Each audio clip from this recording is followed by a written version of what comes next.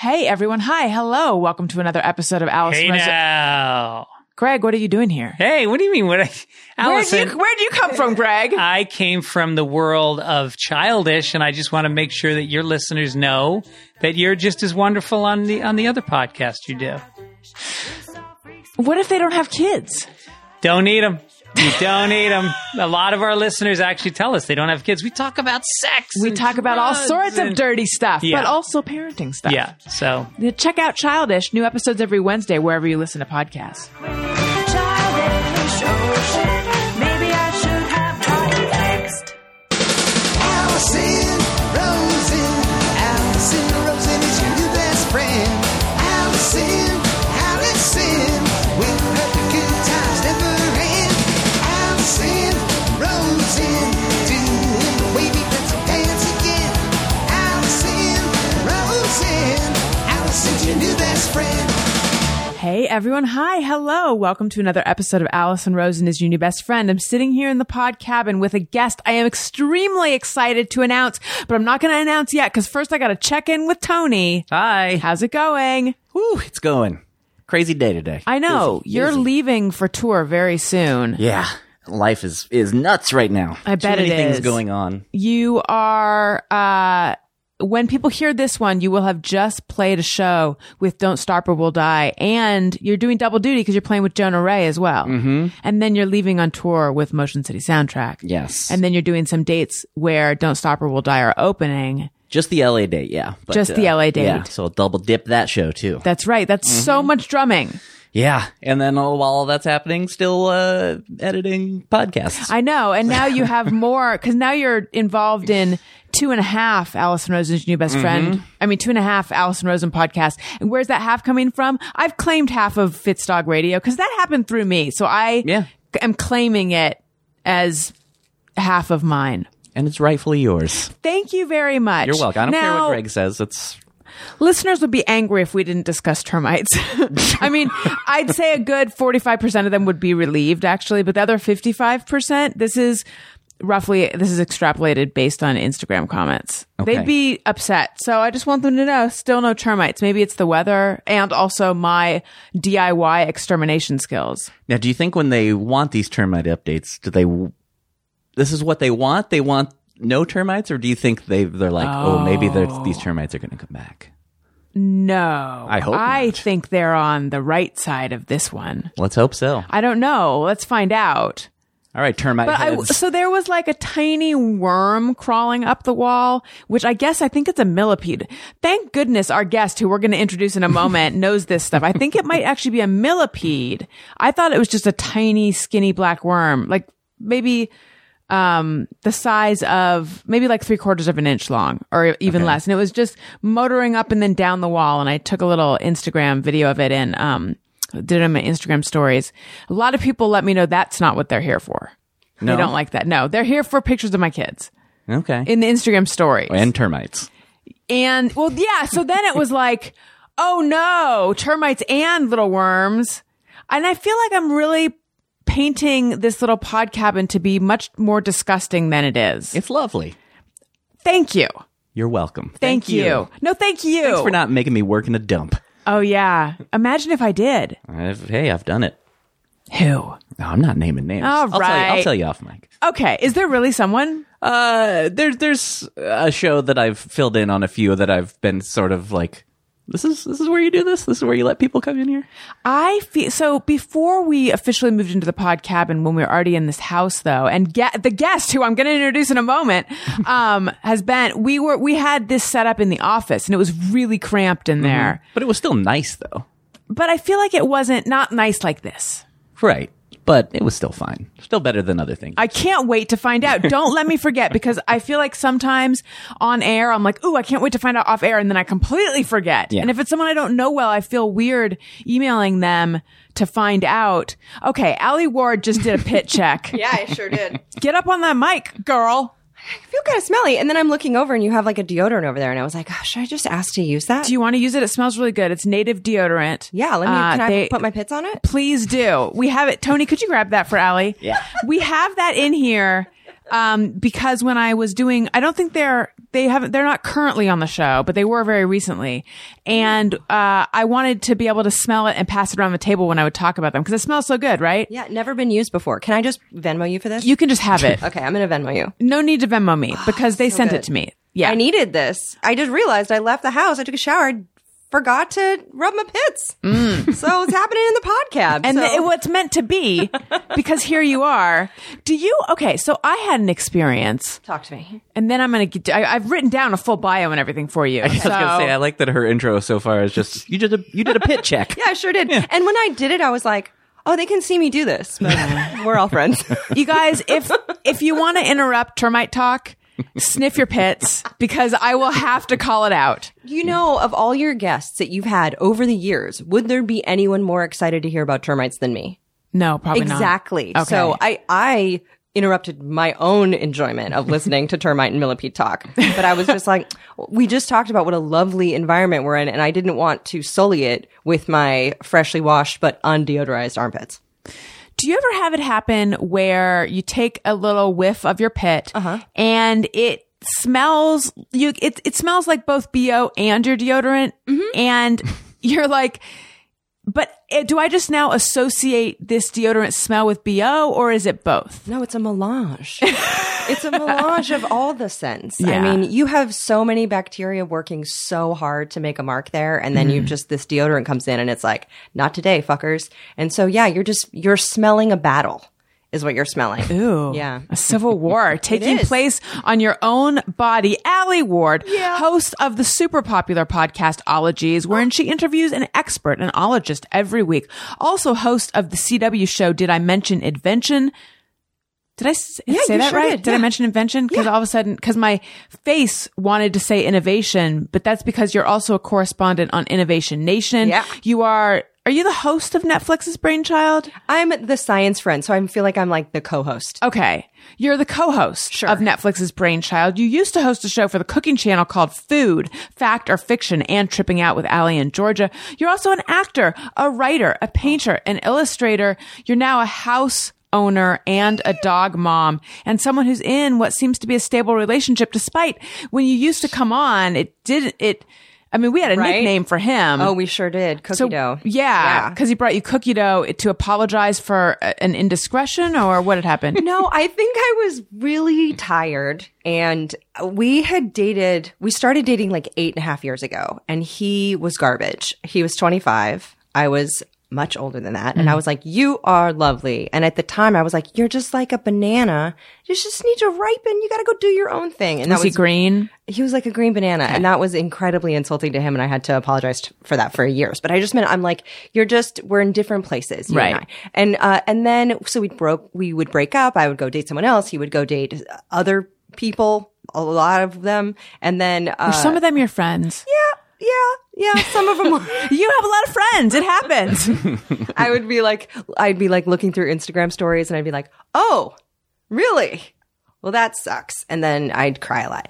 And then we finally just were like, yeah, everyone else sucks. I missed you. And then he became like a full grown person. And he brought me cookie dough and like a whole dinner when I had been traveling and I had like a hellish flight thing. And he like showed up right as I came home from the airport. Such a John Hughes move. I know.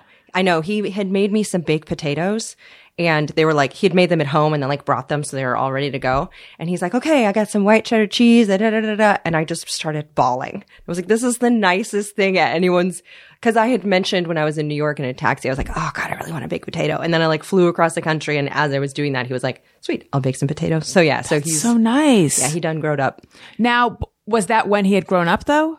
That was when he had grown up. Yeah. Okay. So that was, we got over that hump. But his nickname was Cookie Dough Guy. I felt like there was still some ups and downs after that. I wasn't sure about it. I was kind of like, can I trust him again? Is he just pretending to have his life together and pretending to be like a partner, but really he needs to go off and like ride a motorcycle and date YouTubers. But no, he was in it to win it. You know, what's weird though, is he stopped he wasn't a super heavy drinker, but he just stopped drinking. And he went to Burning Man. His brother had a job like helping set up a camp at Burning Man, and they had a free ticket. So they're like, if you want to come and do some labor, you can experience the carnal delights of Burning Man. And so he went, and he was sober there, and he's like, there's so many art cars. And I just kept thinking like, wow, Alie would love all these art cars. And then he just came back and he was just like, cool. And who knew that it was a Burning Man? And I was like, how much sex did you have with people in loincloths? He's like, 0. Those people are very annoying, apparently. So yeah. So it's Wait, people at Burning Man are very annoying? Yeah. I think in general, there's a culture there, guys. Yeah, but what is it? I think it's really, really rich tech people that are like, wouldn't it be fun to pretend like we were homeless and money didn't exist for a week? And then Is that what they do? Yes. So there's no money? Is it like a Club Med thing? Yes. You have I didn't to know barter that. for things. Oh my gosh. But you have to be so rich to be there. So I think it started out as something grubby, and now it's just like, oh my gosh. Yeah, I don't know how I feel about Burning Man. In general, I usually feel like, wait, isn't this something that we make fun of and mock? But then I'll run into someone that I respect and like who genuinely likes it, and then I'm confused. Sort of like when I found out my friend Trevor wears those shoes with that hug each individual toe. Vibrams, yes. I didn't know what to do with that. I love this. Just like an orgy of excess and polyamory and Vibram shoes are the same. Yeah. Well, they're connected by things that I don't like, but then people that I like have a unironic appreciation of them. I don't know. I think it's changed a lot from what I understand. People used to go to Burning Man because it was a way to unplug, but now it's like a great place to go take so many Instagram pictures and then post them when you get service again. And so I think it's kind of like, ugh. Did you ever go to Coachella before cell phone service happened there? I went to Coachella the very first year, but I only went in the evening. But you went the first year. Yeah, it was the What yes. about you? Did you ever go to? No, you could not pay me to go. I think. Really? I really dislike festivals. But what if you went in the beginning before it became like a Jenner Fest? No, but maybe if I was if we're going like in reality and I would have been much younger then, maybe I would have been more into it. But yeah, these days it takes a lot to get it would. Yeah, you really. Me and festivals no good. What about corn dogs? Yeah, you can get a corn. You don't have to go to a festival. You don't have to hear music to have a corn dog. I'll go to, and even if I'll take Disneyland over for a corn dog instead of a festival. Good point. I hit a moment years ago where I was like, I think I'm good on outdoor festivals. Yeah. I don't think I need to do this anymore, because it used to be that when one would come to town, I'm like, oh my God, I have to go. Like, I felt like the best party was happening and I'm going to feel left out if I don't go. So I went to your Weenie Roast, Lollapalooza, Coachella that first year, anything, the Warped Tour when it was, what was it called? It was the Borden OC and Borden South Bay. That was like the thing that led to Warped. I went to all of that and I loved all of that, but then I aged out of it. Mm-hmm. Who would have to play for you to go to Coachella? Who would have to headline? I don't, I saw Prince there. If they were putting on Argentina or Jesus Christ Superstar, I might go. Like at this point, I was thinking about that. Perfect setting. Oh my God! Can you imagine if they had a festival like that where they're like, oh my God, they're like Sondheim's on the Sahara tent. Why don't they ever do they're that? Like Rent, 24-hour Rent is going on. I would stop talking right now if I were you guys and just that is such save a this good for off idea. mic, Let's do 'cause this. You might be onto something. I mean, and then maybe people from one stage go and perform on another stage later. Wow. Why don't they have something I don't like know. that? I mean, it doesn't even have to be playing at the same time. It could just be, you just go for like 12 hours of Broadway. Yeah, They I don't must know. have something like that. I don't know. It seems like it would Let's exist. get a lawyer. Let's do it. Okay. Yeah. Alie Ward. Yep. Fill me in on, so you have so much stuff that you're doing nowadays. I look at your success and I'm so happy for you because last time you were on, so you came on, you've been on the Thursday show a bunch. Yeah. You are a fan favorite. But last time you were on the Monday show, you had just started Ologies. It was sometime in 2017. Yeah. You keep a binder. Yes. You kind of bullet journal. Sort of. But you are avid keeper of a small binder. It's half sheet size. How dare you think I would not have it on me? Of course, I know you have it on you. And you had a list of things you wanted to do. Yes. When you got rich. Now, I don't want to I don't mean to financially throw you under the bus, but I feel like you've done these things. One was own a house, one was get a massage chair. Do Yes. you own this chair now? Fuck yeah, I do. And then what was the third one? Let me see. Get a dog? No, I have a list called shit I'd like to do. Yeah. And I wrote this in 2017. Move or buy a house. Done. Got to check it off, you guys. Nice. Ooh, do you have like a gong or some kind of sound effect to indicate that it's happened? Gong. Gong. Yes. Chicking. Can that be my ringtone for you? Yes. I mean, yeah. I can just put one of those. Okay, great. Okay, I like it. Go to Hawaii. I know you've done that. I went there on a trip with Atlas Obscura. And also my boyfriend's mom has a place out there, like on just the lip of a volcano. And so I got to go out there. I got Which island? the big one. And I got so many mosquito bites, I thought I had scabies. And then I went to urgent care and they're like, no, you just are Delicious, yeah. Yes. So I got to go to Hawaii, but then I got to go with Atlas Obscura and Sarah McAnulty, who's a squid scientist. I got to help her on an expedition. Wow. And like hunt for, yeah. Hell yeah. Infinity massage chair. Yep. Okay, so on Innovation Nation in 2014 or something, we went to New Hampshire to go cover the story.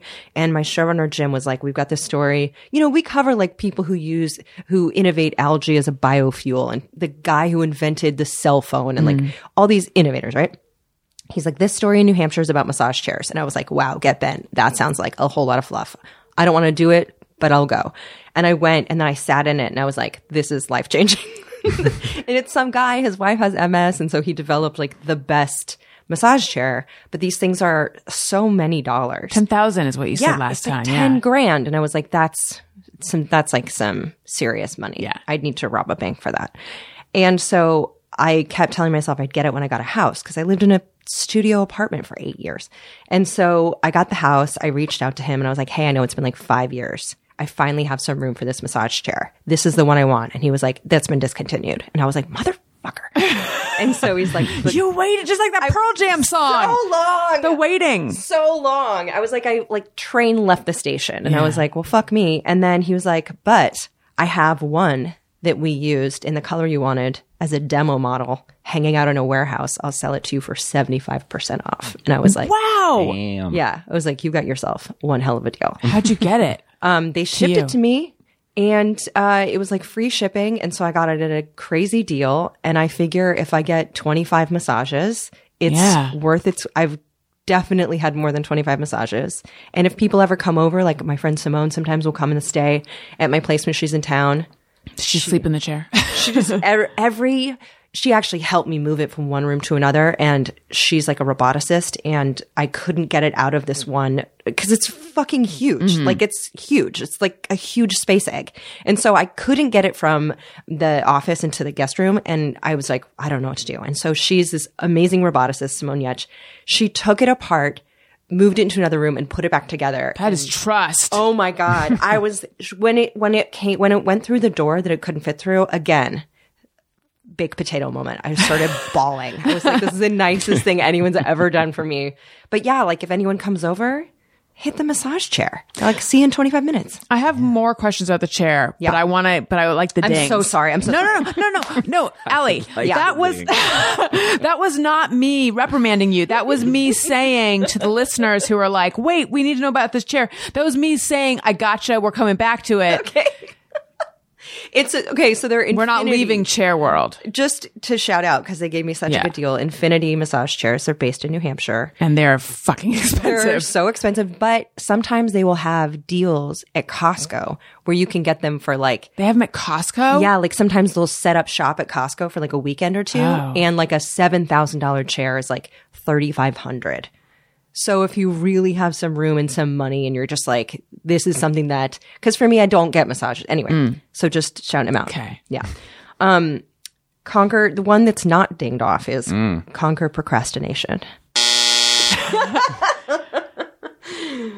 Working on it. You want to conquer procrastination. What would that look like to you? Do you ever do this where when something feels like you want to do a good job on it, you can't bear to start on it because what if it sucks? Right. Okay. full disclosure. Yeah. Because everything else is just partial. Right. A friend of mine just lost. Oh, no, this feels like two.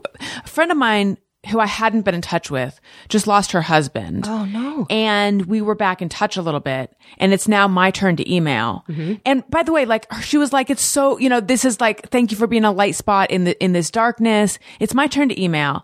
And the last one was like, tell me about your kids, tell me about your husband. And it's like, I want to include pictures. And anyway, I haven't responded because I want to write a like good big email, but it's been at the top of my to-do list every single day for the last so long, because I feel like such an asshole that like my wanting to write a certain kind of email is getting in the way of what really it's more about just reaching out.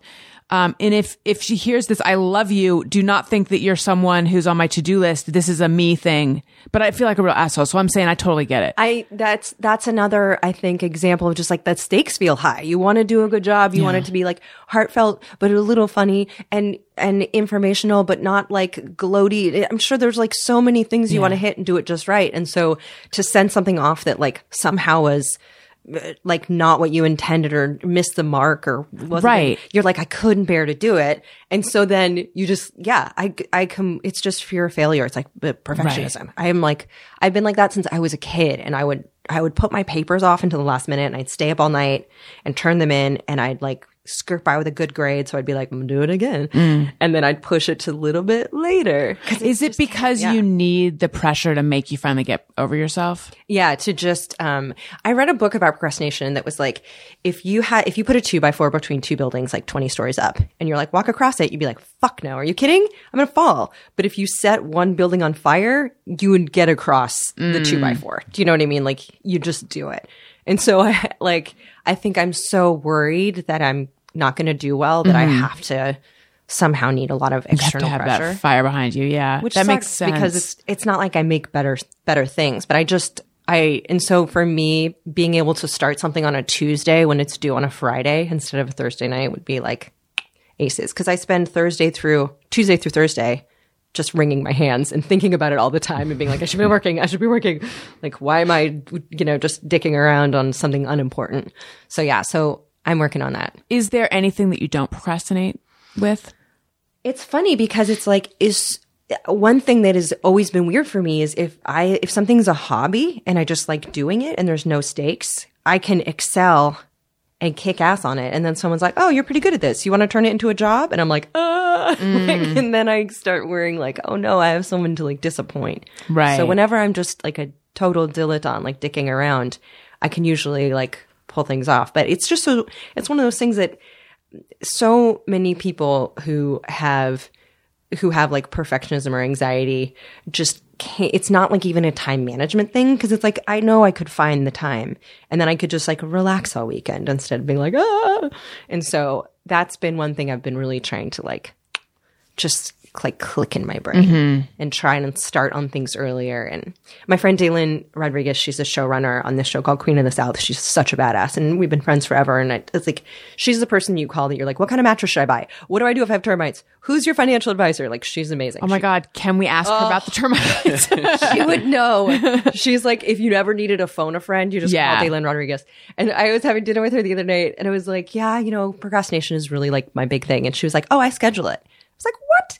She's like, she's a showrunner. She writes these like huge TV shows. And she's like, oh yeah, I know when I go to script, I'm going to put it in final draft.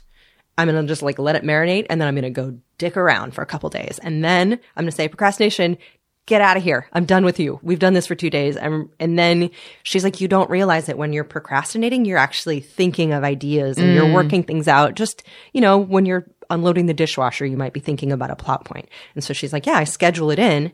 So I'm never like feeling shamey and guilty. I just know like first 2 days is going to be me just kind of like free form. And I was like, oh, that's genius. That's really smart. Yeah. Daylin Rodriguez. She's fucking got it going on, man. And I don't know what she'd say about your termites. Yeah.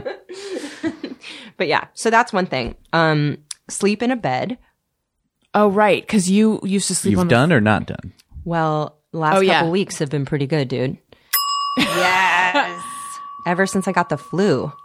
I was like, wait a second. Where were you sleeping before? I mean, I know that you have like bouts of falling asleep on the floor and stuff on the Yeah. way to your room. Well, that's part of my terrible workflow is I just will work until I collapse on the couch. And so I'll just work and then I'll fall asleep with the lights on. But then I did this episode this past week, chronobiology. Catherine Hatcher, she studies, do you know circadian rhythms? I mean, I've heard of it. Yeah, it's like your day-night rhythms. And so I talked to her about it and she broke it down in terms of how much your brain needs to like go to sleep when it's dark and be awake when it's light. And I was like, I gotta try that. So Wait, what happens if it doesn't?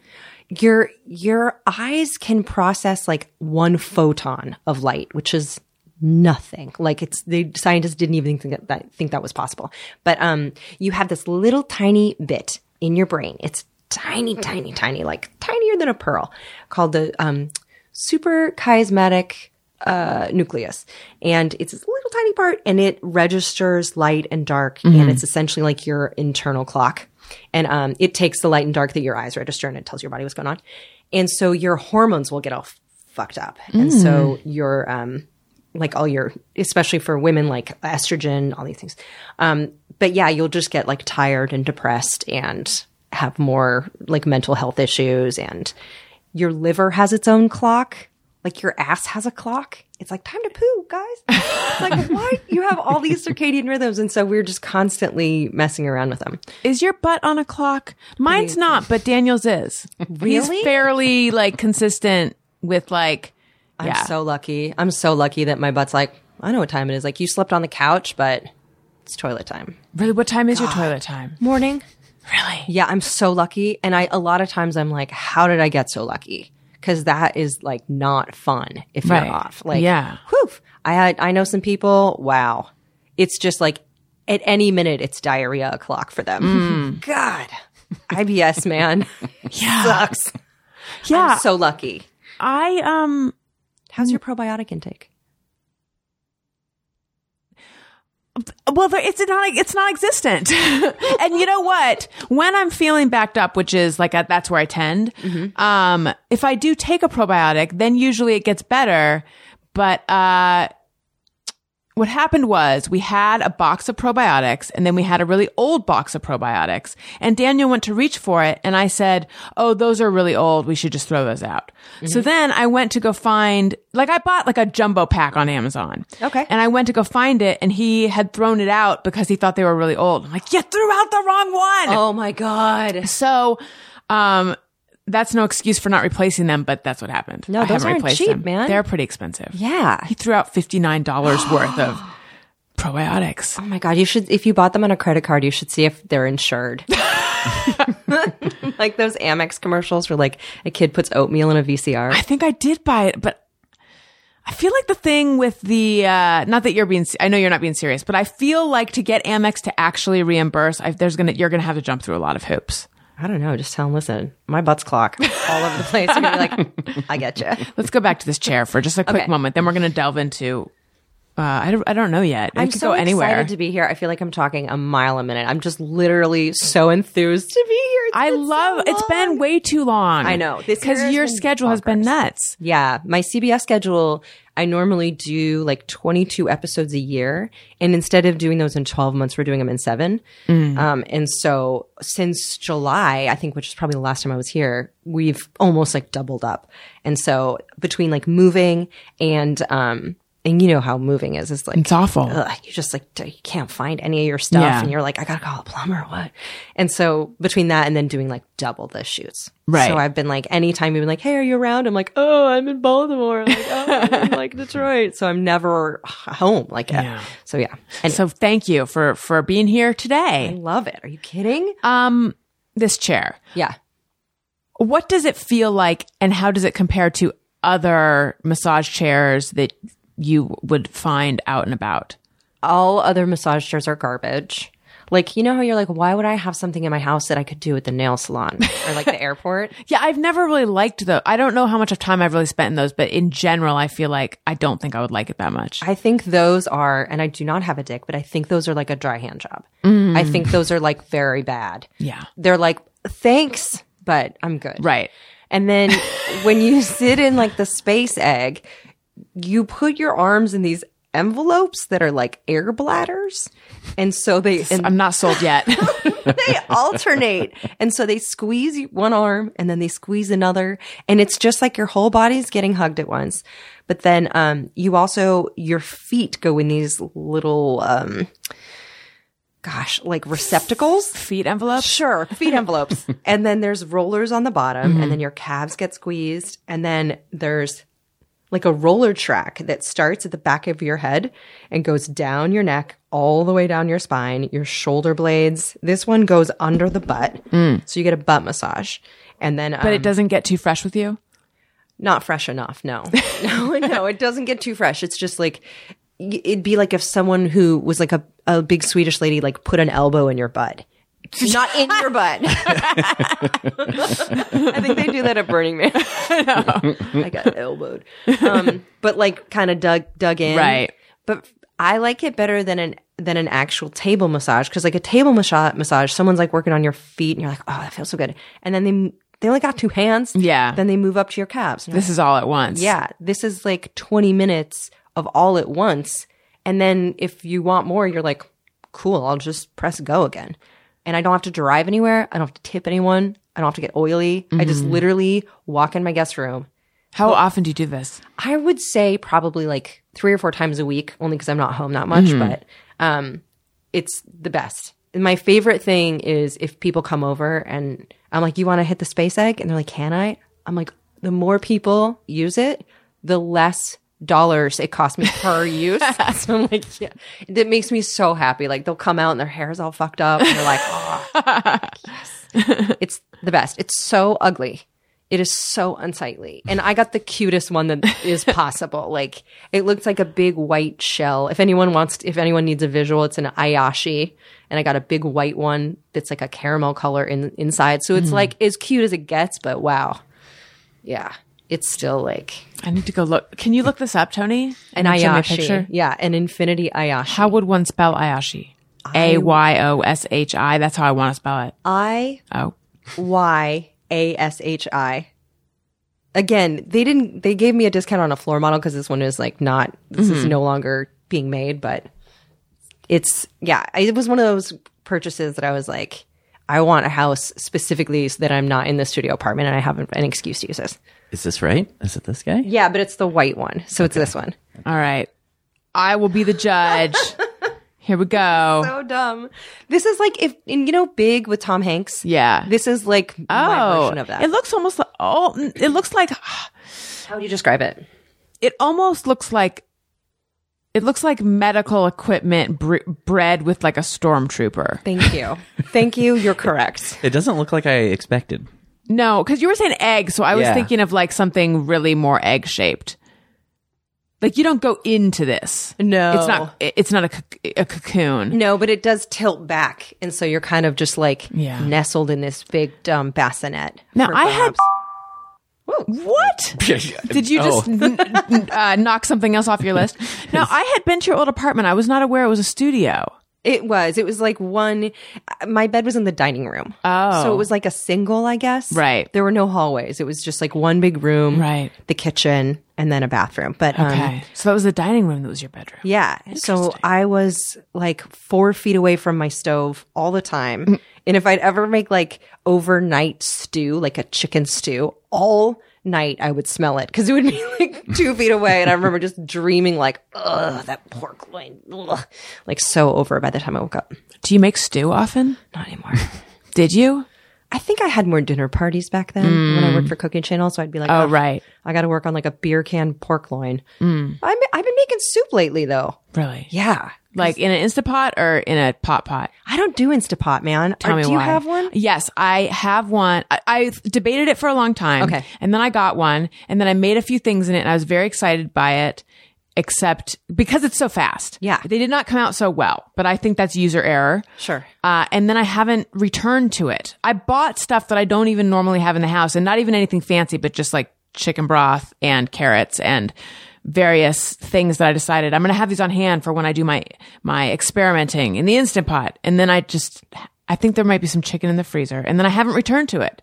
I think the cool thing about it is you can get like when you get like a rotisserie chicken, you can eat most of the chicken and then just put that in an Instant Pot with some water and then have like full on bone broth in like 40 minutes. That's what my sister did. Like over Thanksgiving, like the turkey carcass that normally like you just feed to vultures or something. I don't know what you do or make bone jewelry. She put it all in an Instant Pot and then like 40 minutes later had like bone broth. Well, there you go. Yeah. But I don't trust myself to use it enough. Yeah. Unlike a ginormous medical stormtrooper. But it seems like you're getting a lot of use out of that. It's the best. Come over and use it. I would love to. I give my neighbors my keys and they just come over when I'm not home. My neighbors have a set of keys. They texted me over Thanksgiving. They're like, does anyone have any space on their oven? And I was out of town and I was like, you have my key. Go use my oven. Use the massage chair. And she did. She had like, and some of her relatives came in. Do you love your neighbors? My neighbors are cool. Do you love owning a home? I do. I thought it would be a giant pain in the ass. And so far it's been cool. How about you? How do you feel about it? I like it. I think initially I was stressed about the financial aspect of it because it seemed much more intense than renting. Yeah. But then really it's just you pay your mortgage every month and it's very similar to paying. I mean, the number's a little different, but the the logistics of it, it's pretty similar to just paying rent. Yeah. Like once you get through all the beginning stuff, then the money stuff is not overwhelming. That being said, we're refinancing right now because the rates have changed and I only half understand what we're doing, which is sort of weird. Usually I would understand more, but I'm just going with it. But that is involving now paperwork again and an appraisal again. And like, I'm like, this is reminding me of that stress from back then that I never wanted to have again. Yeah. But I guess that just happens. But yeah, in general, I like the house a lot. I like not living up a flight of stairs. I like having a yard. I like having this little place that we are recording in. Yeah. So it's good. I like running the blender at 9:00 and not worrying about waking everyone. Right. Or like making a ruckus and like laughing or screaming and not being like, someone's going to get me. You know what happened to me today? What? I got a phone call from a number that looked familiar. Are you getting one right now? No, what is it? Is that me? I don't know. It's like plucky banjo music. I don't know, but it's pretty jazzy. Oh my God. It's pretty jazzy. What's that ringtone? It's that my husband changed the time of his haircut. I didn't even. It's so rarely happens. I wanted to know. I was like, okay, well, it was going to be Sunday, but now we have plans on Sunday, so he switched it to Saturday at 10 a.m. Okay. Whew. Thank God that this got interrupted by that. We have a shared family calendar that is only used for his haircuts and pediatrician appointments. I love it. I love that I know that now. And I need to apologize because I was definitely like, Tony or Alie, whose phone is making that noise? I know. So it feels so good to be in the clear because I'd be like, Right? oh no. Oh shoot. In my defense. Yeah. Has this ever happened with me? It has never happened in the course of my hosting a podcast. You're so pro. You're pro all the way. I'm losing it, I guess. No. I actually do feel like things that I felt confident in, like not making noise during a podcast or keeping dates straight or things that Daniel is not always so good at. And I'm like, God, just double check your schedule, or why do I have to mention this more than once? And things where and I'm like, I'm making those kind of mistakes now. And it's actually it's freaking me out because usually I don't make these kind of mistakes and all of a sudden I am. You got two babies. You got two BBs. I guess. I mean, I do. I have 0 babies and I'm doing the same thing. Are you kidding? All the time. Are we just not present? No, we just have too many distractions. There's like guess. impeachment hearings and there's like climate change. There's a lot going on. There is a lot going on. You know? Alie Ward. Yes. From where I'm sitting, it seems like you were plugging away, working really hard. You're always working really hard, but all of a sudden, it's like you have just become successful in so many different directions.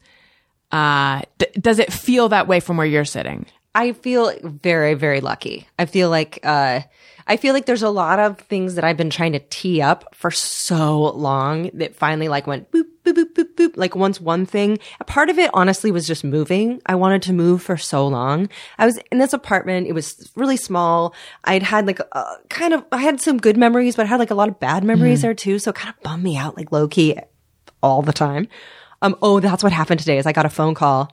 I picked it up and someone's like, can you buzz me in? And it was my old apartment building. And I was like, I moved like a year ago. But if it was like Amazon, I was like, okay. But I don't know how I got it.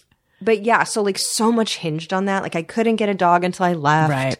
I couldn't get this weird stormtrooper space egg. Like all these things that I wanted to do that finally kind of fell into place.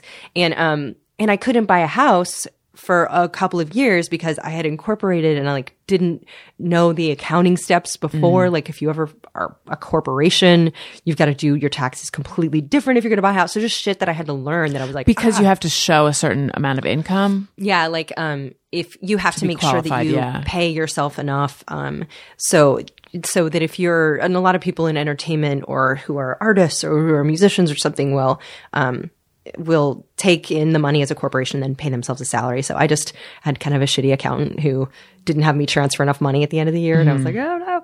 So just all these things that were holding me up, and then they all kind of started falling into place. But I think the biggest thing about it is I just feel like, especially since doing Ologies, because the last time I was on a Monday show was right when Ologies launched. And I was like, is anyone going to listen to this podcast where I'm talking for like an hour to like a volcano expert? Like people want salacious stuff. Like people maybe They want termites, Alie. they want termites. I was like, this might not work, and that's going to be embarrassing. But over the last couple of years, it's been so great that people listen, and I just feel more like confident just being myself than having to fit into like what I hope people want. And so I think once you start doing that, then it's a lot easier just to be happy because you're like, oh, I can just show up as I am. Instead of like any success I got when I didn't feel like I was fully myself, like didn't feel like success. It didn't feel like happiness. Like any like acclaim or like, you got this TV show, you got this, when I felt like I was kind of twisting myself into a pretzel to fit into it, it didn't feel good. It'd be like if you were really wanted a bowl of ramen and someone's like, here's a bowl of ramen. And then you look at it and it's like, oh, this is a plastic ramen from the window, isn't it? And they're like, yeah. And you're like, doesn't feel good. And so like getting to do my own stuff just feels so much better. What, and if you don't want to name names, that's fine. But if you do, that's also great. I'm wondering, what are some examples of things where you felt like you were pretzeling? I just, for a long time, it was really fun to do some of my like Food Network and cocktail stuff. Like that was all fun, but there's a certain lifestyle of like being a cocktail girl that felt disingenuous to me. Like, I just remember people would leave comments being like, oh, you went to the beach today, huh? Hope you had a flask of whiskey. And I was like, that's not even what my life is like. Yeah. And so I just felt like I had to put on this air of being like, I'm the mouthy drunk lady. And then I felt like kind of embarrassed because I was like, that's not really how I live my life. So, because it just felt like there's so much more that I wanted to like look at and figure out how it worked. And so, yeah, I just felt like it was kind of pandering a little bit. Has science always been one of your passions? Always, yeah.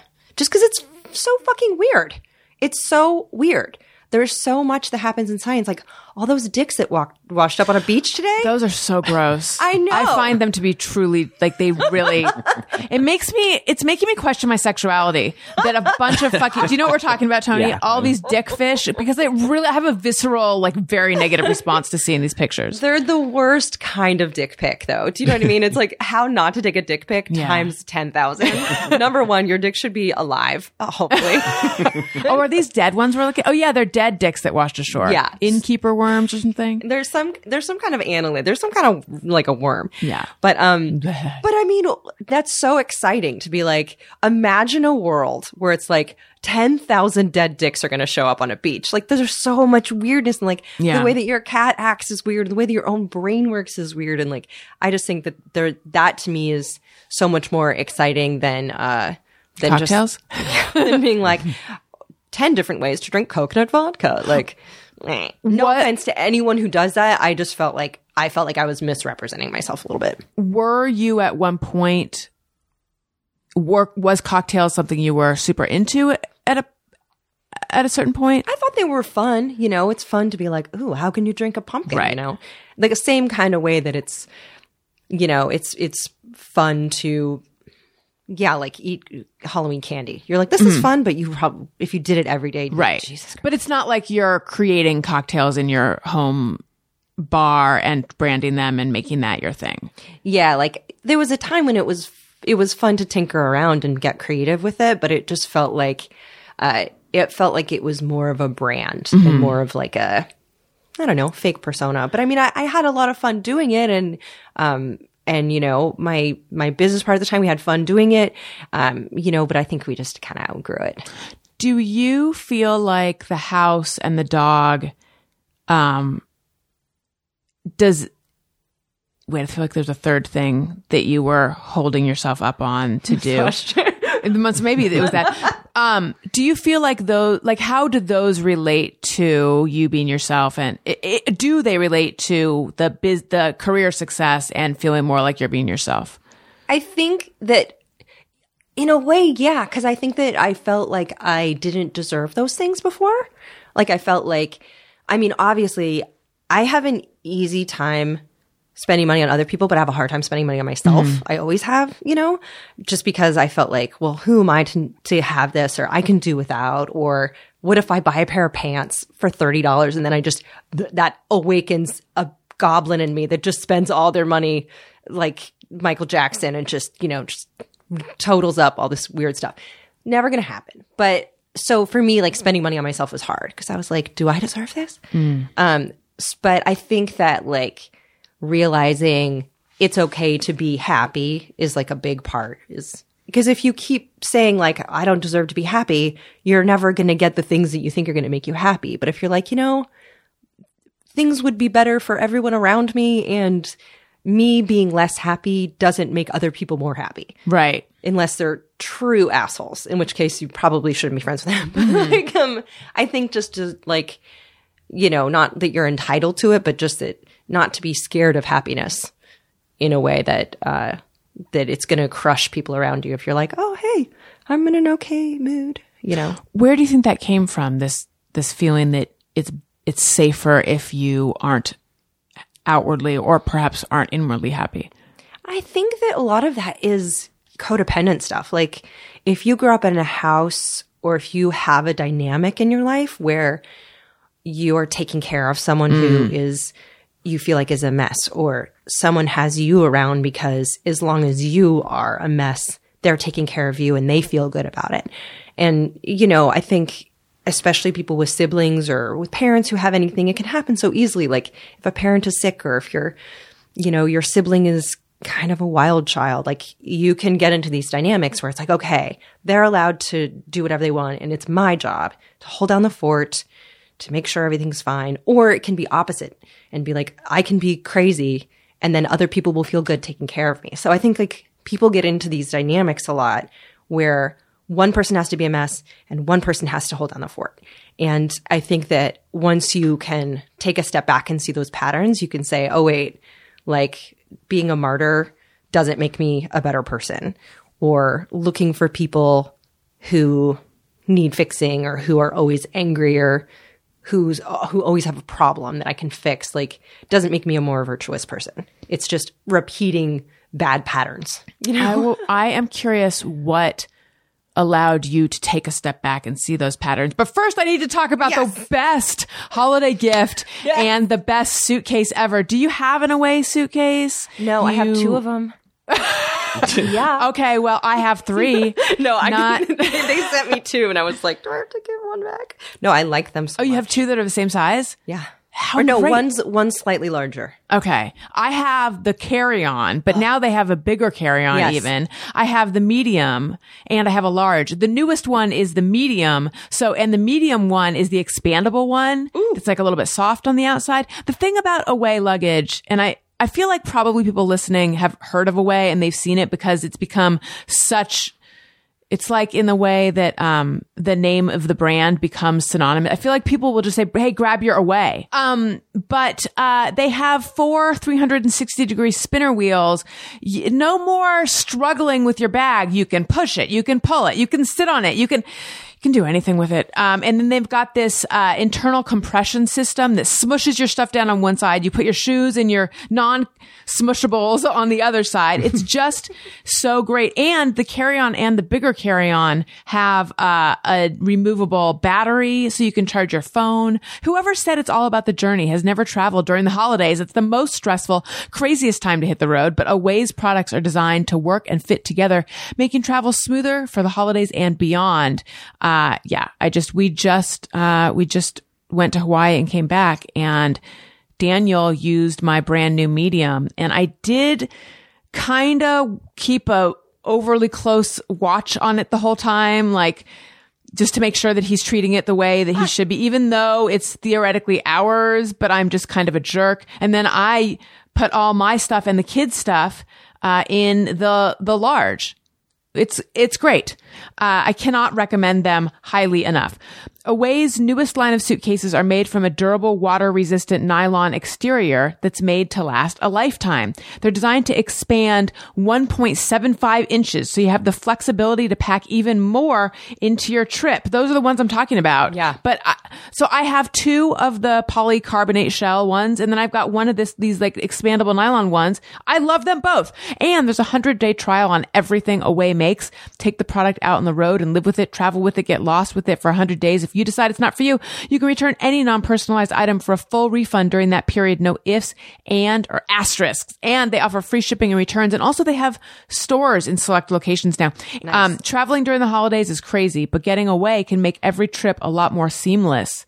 Visit awaytravel.com/Allison to learn more. And if you're in the contiguous U.S., order by noon 12/19 for free expedited shipping and delivery by 12/24. For additional last-minute holiday shipping details, check out their website, awaytravel.com/Allison.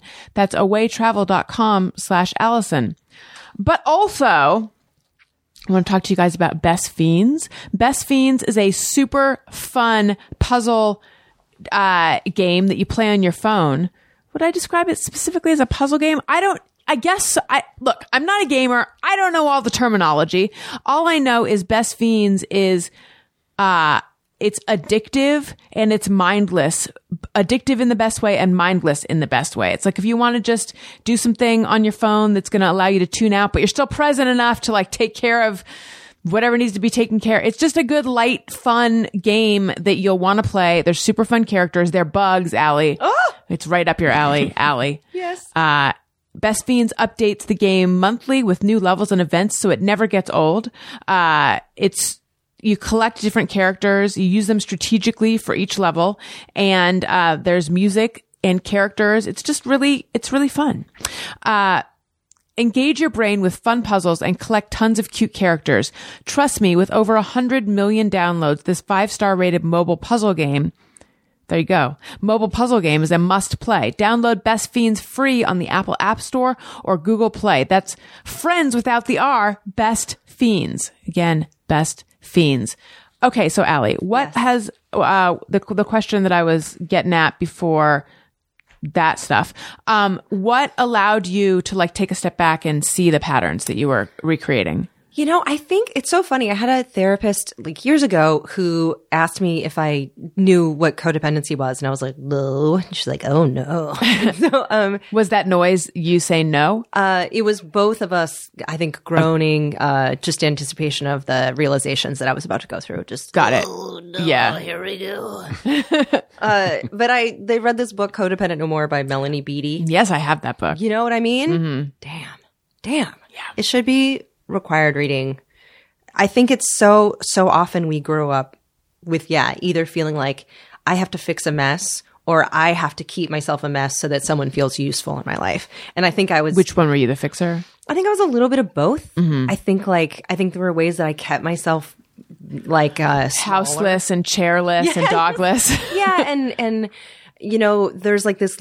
I think it's also for a woman who is successful. There's like a little bit of a Liz Lemon expectation where it's like, okay, you can be successful, but you better not have a love life. Right. That better be a mess. You better date some guy who sells beepers.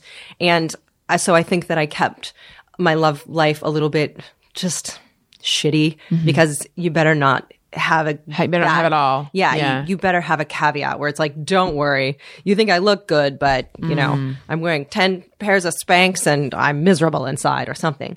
And so I think that there were maybe dynamics where I kept myself kind of smaller so that I felt non-threatening, and also where I felt like, okay, I have to work really hard to keep, you know, this thing going, because I need to show that I can handle it if someone else is, you know, more chaotic. So I think it's just like, and I think that happens, I think it depends sometimes on the relationship that you're in. I think it happens in friendships and partnerships, and it can happen with siblings, and it can happen in different relationships. And I think it's just this, this notion that there's a bigger dichotomy between types of people where one person has to compensate.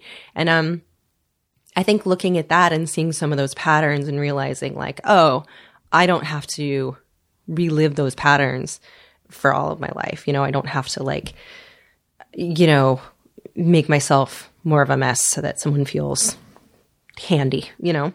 And so, yeah, like I think I kept myself kind of more miserable because I didn't want to feel threatening to anyone. And then but then you realize like all the people in your life who really love you are like, Jesus, all like, just be happy. We would love it if you were happy. And you're like, oh, this isn't a diseased relationship. Like I'm reliving from my childhood. Like people who really care about you and love you want nothing more than to see you stoked, you know?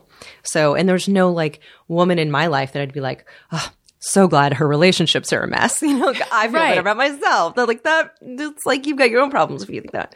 So I think like that let me see all these gray areas where I might be a mess about some things and I might really be great at other things, and my partner might be way more chill about some things, and you know, and that's totally okay. There doesn't have to be this big fissure, you know. So yeah, that therapist who introduced me to that those concepts was so helpful. So yeah, if anyone out there finds themselves struggling with feeling like they have to keep everything in order for people, or they have to be a mess for someone to clean up, like, damn, Melanie Beattie's got your back, man.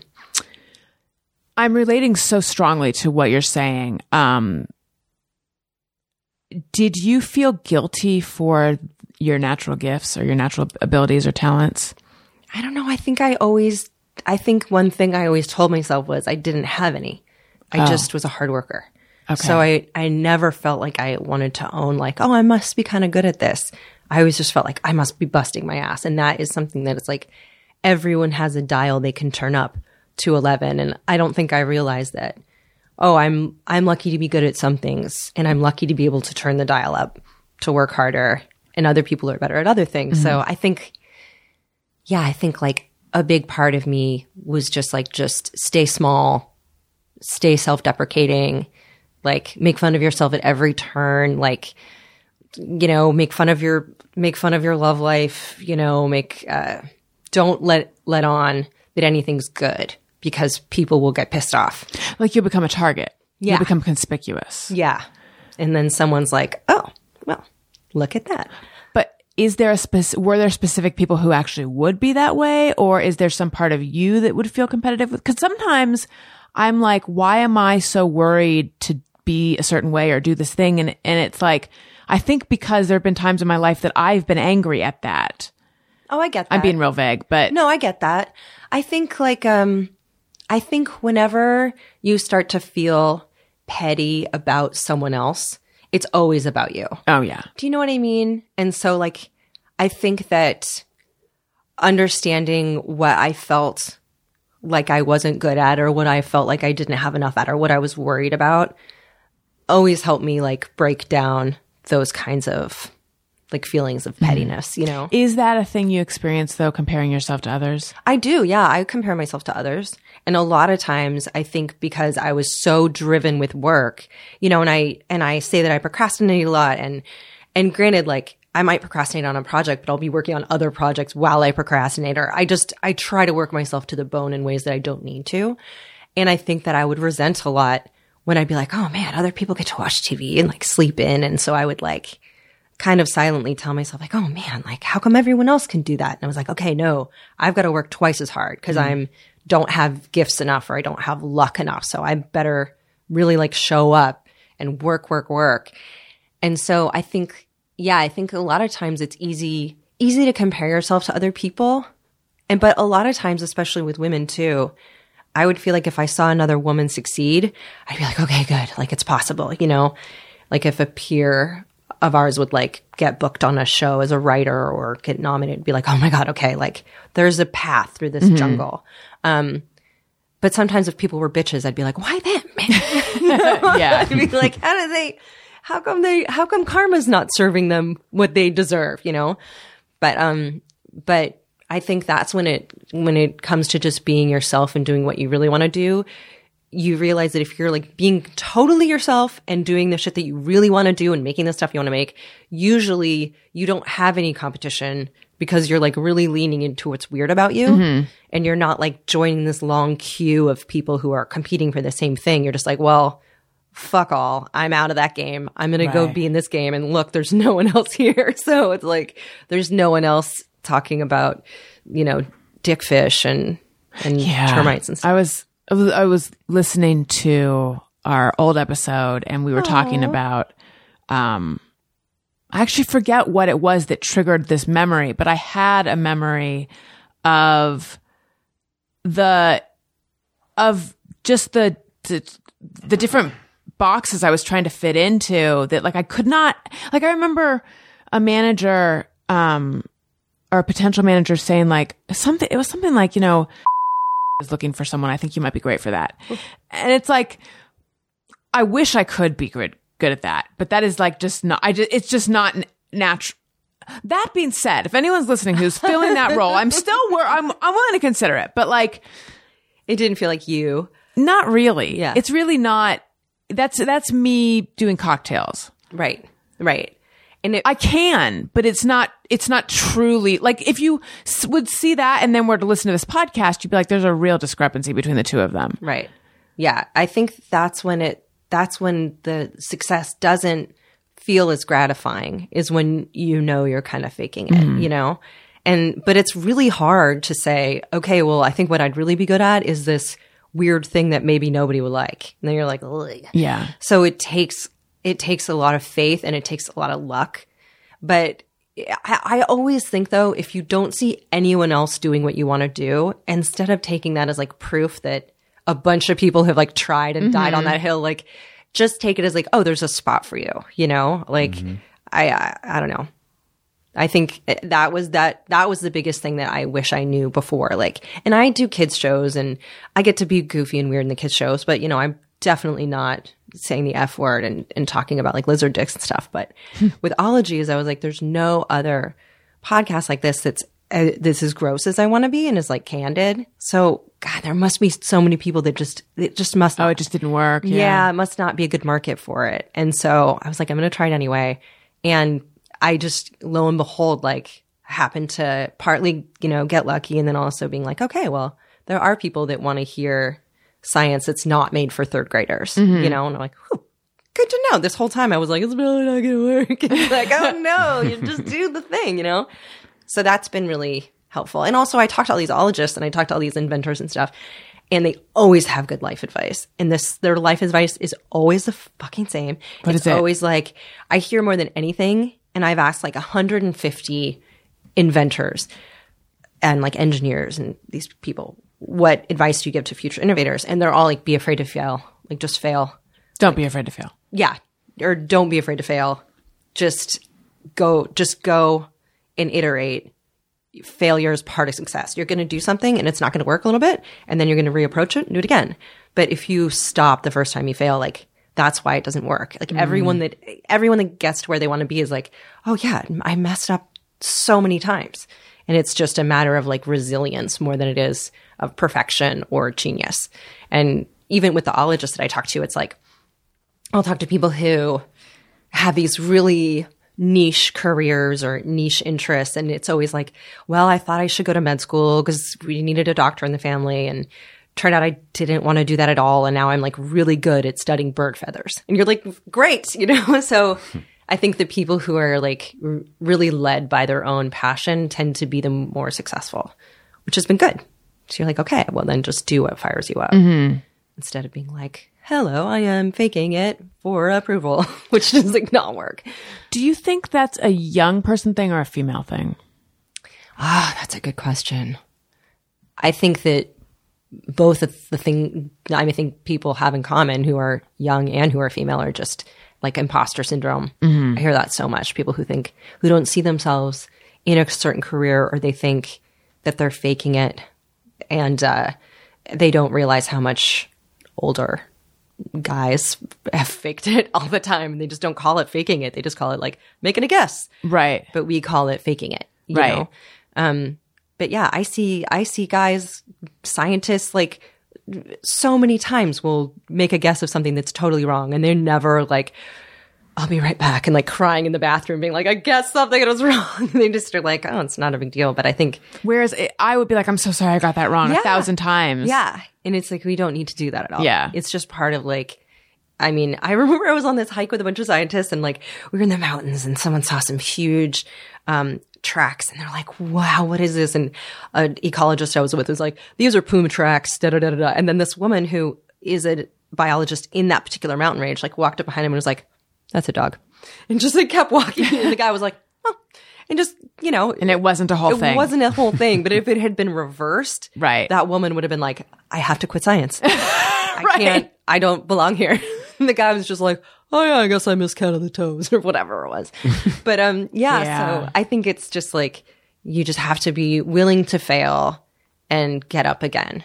And also like not, another thing that all these innovators tell me is not to like have an idea and sit on it, or have like a dream and then be like, I have to wait until it's perfect before I can execute it. It's like, you have to just do it and it'll get better as you go. But there's no like amount of simmering and Instapotting and like like fermenting that really makes things good. It's just like, you have to get your hands dirty, you know? And I think that that's those kind of lessons that I've learned have been like so valuable. I'm like, my producer, Stephanie, we travel together all the time. She's amazing. And before I started Ologies, whenever they would say like, yeah, you just got to take your idea and do it. Be not afraid to fail. She would always like side-eye me during the interview. She'd be like, Ologies. And I'm like, I know. Oh, had you thought about doing it for a long time? Yeah. And I sat on it for like 9 months before I put it out. So yeah, she's always like, So Did you sit on the idea, or you sat on actual interviews? I sat on the idea for 15 years. I had the idea. Wow. I wanted to make a book or something. I found this big list of ologies and I was like, I want to do something. But I recorded like 5 or 6 interviews and I was tinkering with them and I didn't quite know if they were too dry or whatever. And this is before I like figured out to put asides in that would be like more informational or whatever to kind of lighten it up. And but I didn't have a transcription service. Like, and then I started using this transcription service called Temi, T-E-M-I, like 10 cents a minute. So you can upload an hour-long file and it costs $6 and you get like, It's amazing. It's so helpful if you're ever like, especially if you're doing podcasts and you can't wrap your brain around editing. Right. So I finally did that. And then I was like, oh, okay. Like, here's where we need to break. Here's where we need to pause so I can explain what a caldera is. Like, here's whatever. But before that, I just was like trying to edit it and being like, this isn't right. And I don't know how to fix it. And I can't put this out. This is my big chance. And so I like sat on it forever until I finally, and then one night someone messaged me on Instagram and they're like, hey, there's this guy who has a podcast called Hello Internet. And Brady Heron, I think, he was talking on one of his podcasts about wanting to do an Ologies podcast. Oh, really? And I was like, I have the artwork. I have like 6 interviews done already. Like, I already have the at Ologies like Instagram. Like, I've tweeted about it and it was just this coincidence. And so I already had my trailer, so I put it up like that night. I emailed Brady. I was like, hey, I know that you mentioned, just so you know, I've been working on this for like a year and I'm about to launch it. And he was like, oh, well, it's a great idea and I wish you luck and I hope no one's a dick to you and, you know, about us both having that idea. And so, cause I had it like kind of ready to go, but I was Right. just sitting on it. And so I just like put it out imperfect and then I was off to the races. But it took me like a massive threat of like someone else got to this faster than you. And I was like, it felt like the Fire documentaries with Hulu and Netflix. Do you wish you had done it sooner? Yeah. Oh, for sure. It's totally, it's a project that is so close to my heart and it's so like elementally me and it's opened up so many doors and, you know, like let me get a dog and, you know, all these things that I wanted to do. I wish I had done it before, but I was just so afraid to show up as fully me and fail and I just didn't have enough faith in it. But yeah, but I remember I went on your podcast, and I have a piece of paper in my stupid binder. It's like podcasts I want to go on, and it was Alice and Rosen. When I asked you to be on my podcast, you sent me a picture of that, Yeah, and I I know. was very, very flattered. I think I still have it. I was like, I really wanted to do your podcast, but yeah, it's been like my favorite project, and I've gotten to do so much stuff with it. But Have you streamlined the process? Because I know at the beginning you were editing yourself, and you were like going nuts. sucked. It sucked so bad. I didn't bathe for like long stretches of time because I was like, it's so highly edited. And so, yeah, it would take me like 30 hours just to edit it. And then I hired Stephen Ray Morris, who I'd worked with on other podcasts, and he's a delight. And so I started hiring him, and he like cuts it together, and I give him a transcript of, okay, this goes here, this sound effect goes here, this goes here. Guys, put it together. And he's like on it. So, But you're giving him time codes and everything? yeah. Okay. So you're just not doing the actual cutting. Yeah. And the EQs, and I'm not like Right. it's not like 3 a.m. and I'm on YouTube being like, how do I EQ something on Final, whatever, which is like, or like, what did I just do and where did the file go? Like those kinds of things. But so he handles that. And I edit and write and research and record some stuff. But yeah, so it's gotten a lot streamlined, but I would love to be a couple weeks ahead. Where are you? Are you right before? Yeah, we're down to the wire every Monday. And sometimes he's super busy. Most of the time it's me being like, what if it's not good enough? And yeah, like that's one of my biggest reasons of wanting to get ahead is just because I like never want Steven to have to work on weekends. Or I want him to have the option of having he works all kinds of hours for all kinds of podcasts, but I just want to be like, okay, this isn't just like me working on it anymore. It's Right. Right. So yeah, but he's wonderful and amazing. Let's take some questions from Ooh, okay. listeners. I take questions on Instagram. No, that's the one place I don't take them. That was so weird. I take them on Patreon and on Twitter. I'm on Patreon. Patreon.com/Allison Rosen is where you go. All sorts of fun stuff. Okay.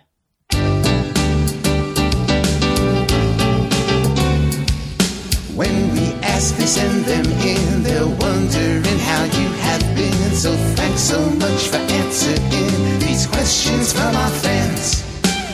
All right. Alan White says, "Hi, Alie. We miss you. What is your original hair color like?"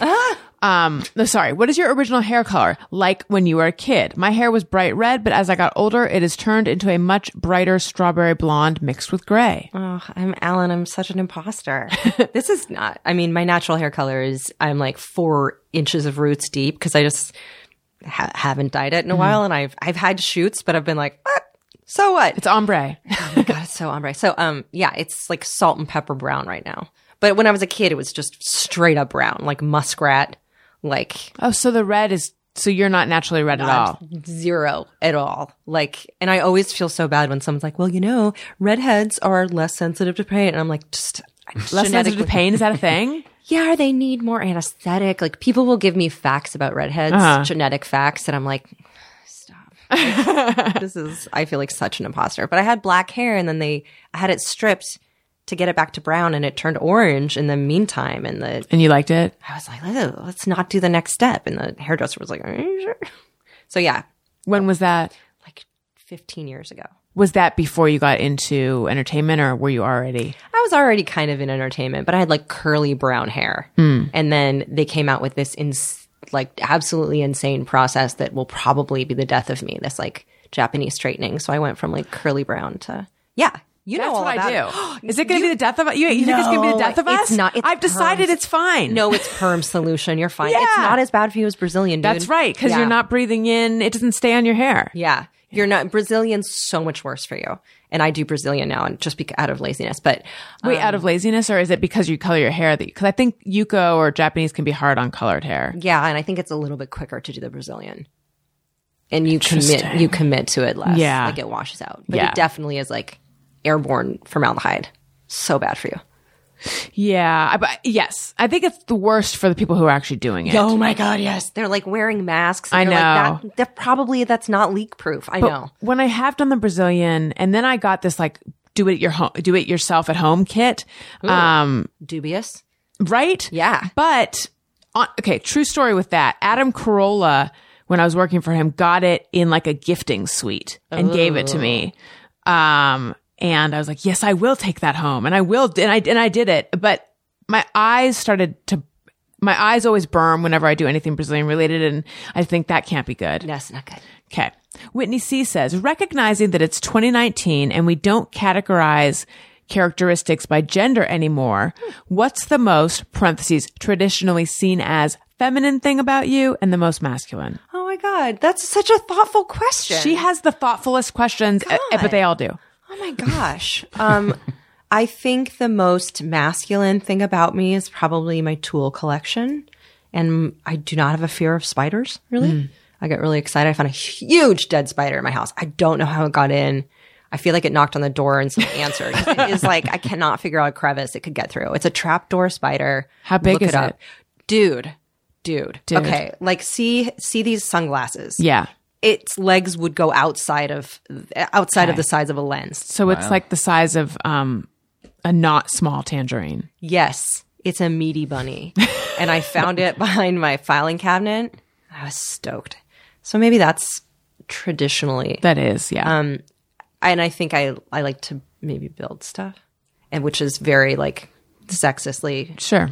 Male. And I think the most traditionally female is my tendency to apologize. What good answers. Thank you. These are really good answers. Okay. Keith Elliott says, hi, Allison and Alie. And Tony. Hi. He meant it. What has been the most holy shit moment of your career? A surreal moment that you never dreamt of? Also, have you ever had a twist or turn in your life that ended up being a blessing in the long run? Thanks. Oh, good questions. I think the most surreal moment for me was I was shooting, I have my own TV show on CW called Did I Mention Invention? And the first day on set for that was really weird. Cause like we shoot in this, in the Dearborn, Henry Ford, American Innovation Museum. And I love car museums. And so I've like always loved car museums since I was a kid. And so walking like in and out of all these old antique cars and like having my own TV show, I definitely had a moment where I was like, oh my God, this is bananas. Like I can't believe that this actually happened, especially after being told by like network executives that like they don't want women science show hosts like to my face. So to be like, oh my God, it's happening. That was that shooting season 1 of that show was nuts.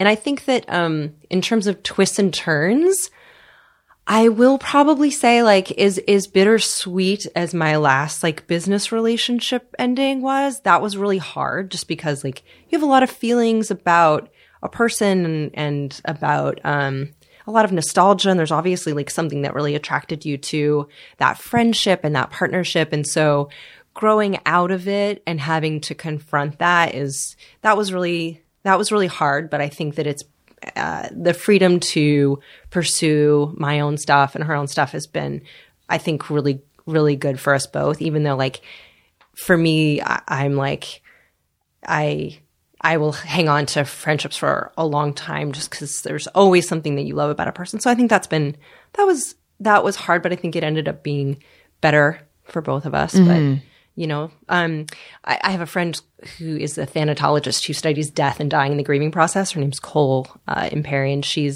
talks a lot about shadow loss, which is like these losses in your life that aren't deaths, but they take a little bit of grieving, you know. And I think that like breakups or miscarriages or business relationships or jobs that you thought were going to go on for a while and it turned out they weren't, you know, like the right thing for you. So I think that those little things take some time to get over. But yeah, I think you learn from them. Question about her. Do you think I'm now going to make you answer for her. Okay. Do you think her being a thanatologist, do you think she's better equipped to deal with loss in her own life? You know, that's such a good question. Cole Imperi, she's out of Kentucky and she's amazing. She has like a bright green mohawk and she's like the kindest, one of the most interesting people. She was on an episode called Thanatology if you want to hear more about her. You know, she's gone through a ton of loss in her life.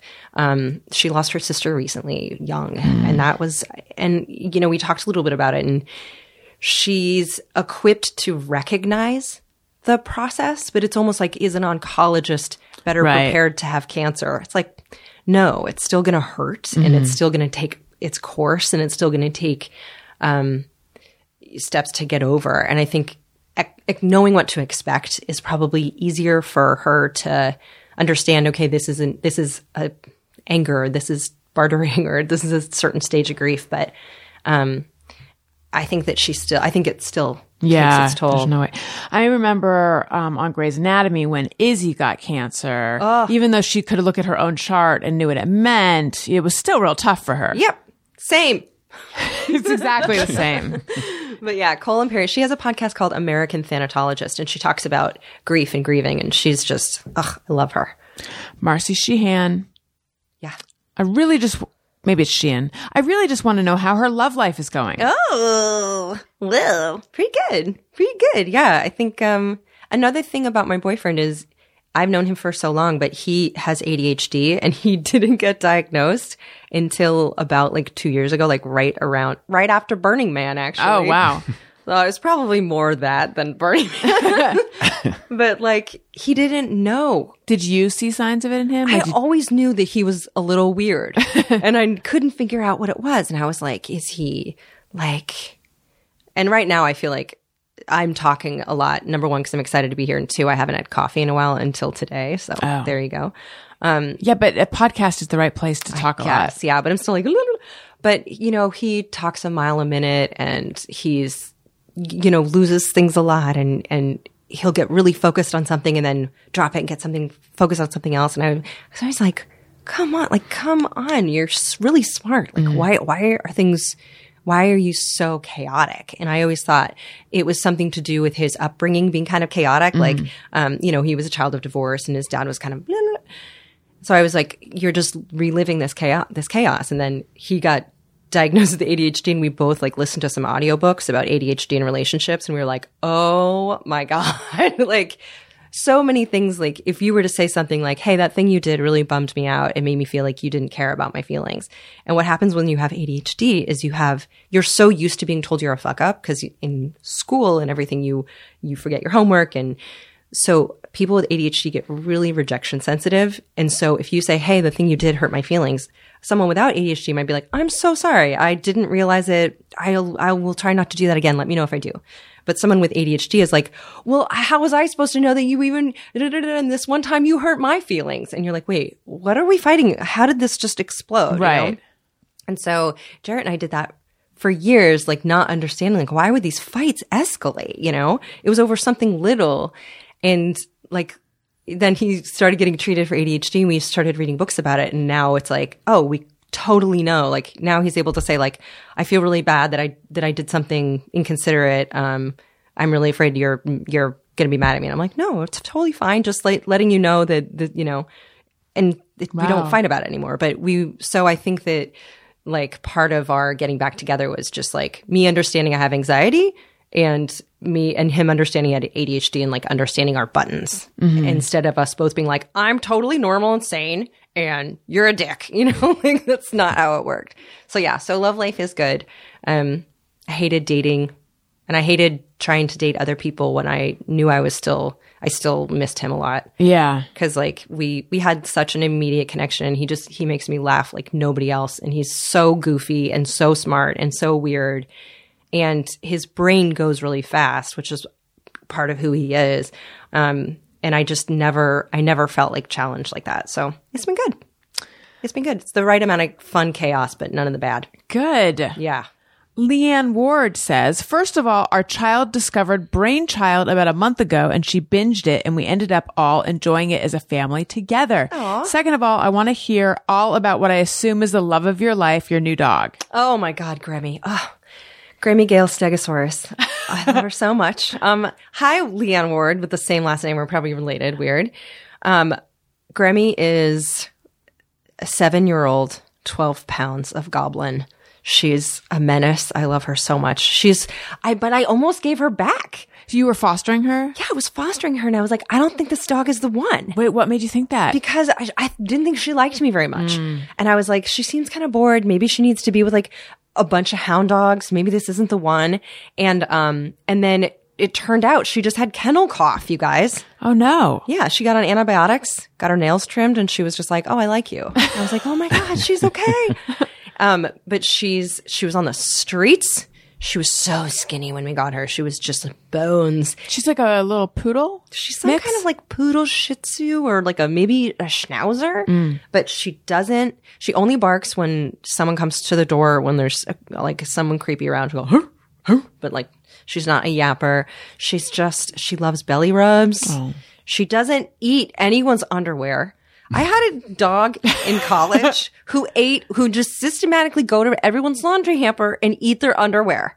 You'd be like, what the fuck? Wait, man? you had this dog? Or It was you my knew a boyfriend. dog? It was my Okay. boyfriend's dog, and we lived together in college. Like ingest the underwear? just chew him. Okay. Just find dirty underwear, man, woman, child, and just eat their underpants. But she doesn't have She an has interest no in that. interest in dirty underpants. Thank God. Because, man, there's nothing like walking in and seeing a chihuahua snacking on your underpants. It's the worst feeling. Ugh. And so she's great. And she's Instagrammy on Instagram.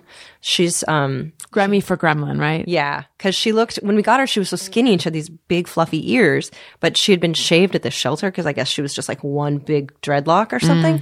She was just really matted because she has curly hair. And so she looked like a gremlin. Does she sleep in your bed? Yeah. Yeah, Wendy sleeps in our bed too. But Wendy's a real nightmare. I mean, I love her to death, but she's like crazy nightmare girl. I almost named her Leanne Ward. I almost named her Vivian Ward because of, do you know who Vivian Ward is? No. She is Julia Roberts in Pretty Woman, Oh. who doesn't kiss on the mouth. Yeah, it's Because too intimate. Grammy didn't kiss on the mouth. And we were like, well, she's Vivian Ward. But I didn't do it because that's. Have you ever found her in the bathroom flossing strawberry seeds out of her little dog teeth? She doesn't do drugs, okay? She doesn't do drugs. And sometimes if I say, I'm never going to treat you like a dog, she goes, you just did. You just did. But I decided that movie was too misogynistic, so we just named her Gremlin, which was also a misogynistic movie. But whatever. Oh, I forget the misogyny in Gremlin. Oh my Gremlins. God. In Gremlins 2, I think that there's I think someone fucks the lady gremlin in it. Because there's like a Smurfette thing where there's like Yeah. one female gremlin and she's like hypersexualized. Oh yes, I have a vague memory of that, even though I didn't see it. Yeah, her name is Greta. I looked it up because that was almost Grammy's name. We're like, what was Greta. a female gremlin? But yeah, I don't even know the logistics of that. I'm sure it's a little bit like, what's that movie that won The Shape of Water? I feel like it's that, like, where you're like, what are the logistics of this relationship? None of my business, but I'm curious. Right. I saw someone on Twitter call The Shape of Water Grinding Nemo. And It's kind of funny. enjoyed it. Cameron French says, Alie is great, and I think she would be perfect to replace Alex Trebek on Jeopardy. Would she do it if they offered it to her? Oh my gosh. And in one heartbeat. Ugh. But Alex, I want to live forever. Yeah. So, I mean, pancreas stuff. Damn. But I feel like he's doing okay. He seems to be kicking Yeah. its ass.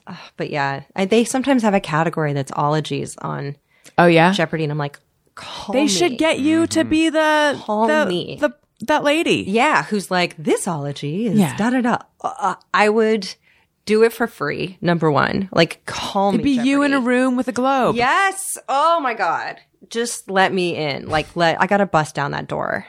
My Do friend it. Cara Santa Maria presents sometimes on Jeopardy, and I'm like, Could you she made get it. you in? I don't know. I don't want to I don't want to muscle in on her gig.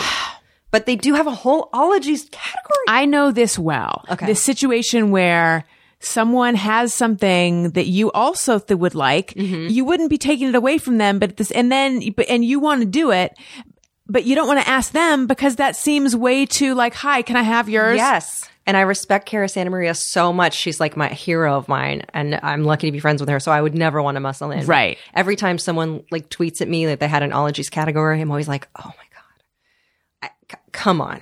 So yeah, I'll see. Maybe I'll ask Cara how she feels about it. Do it. She's a wonderful person. Lee Bruns, what topic is she interested in discussing on ologies that there is no official ologist for?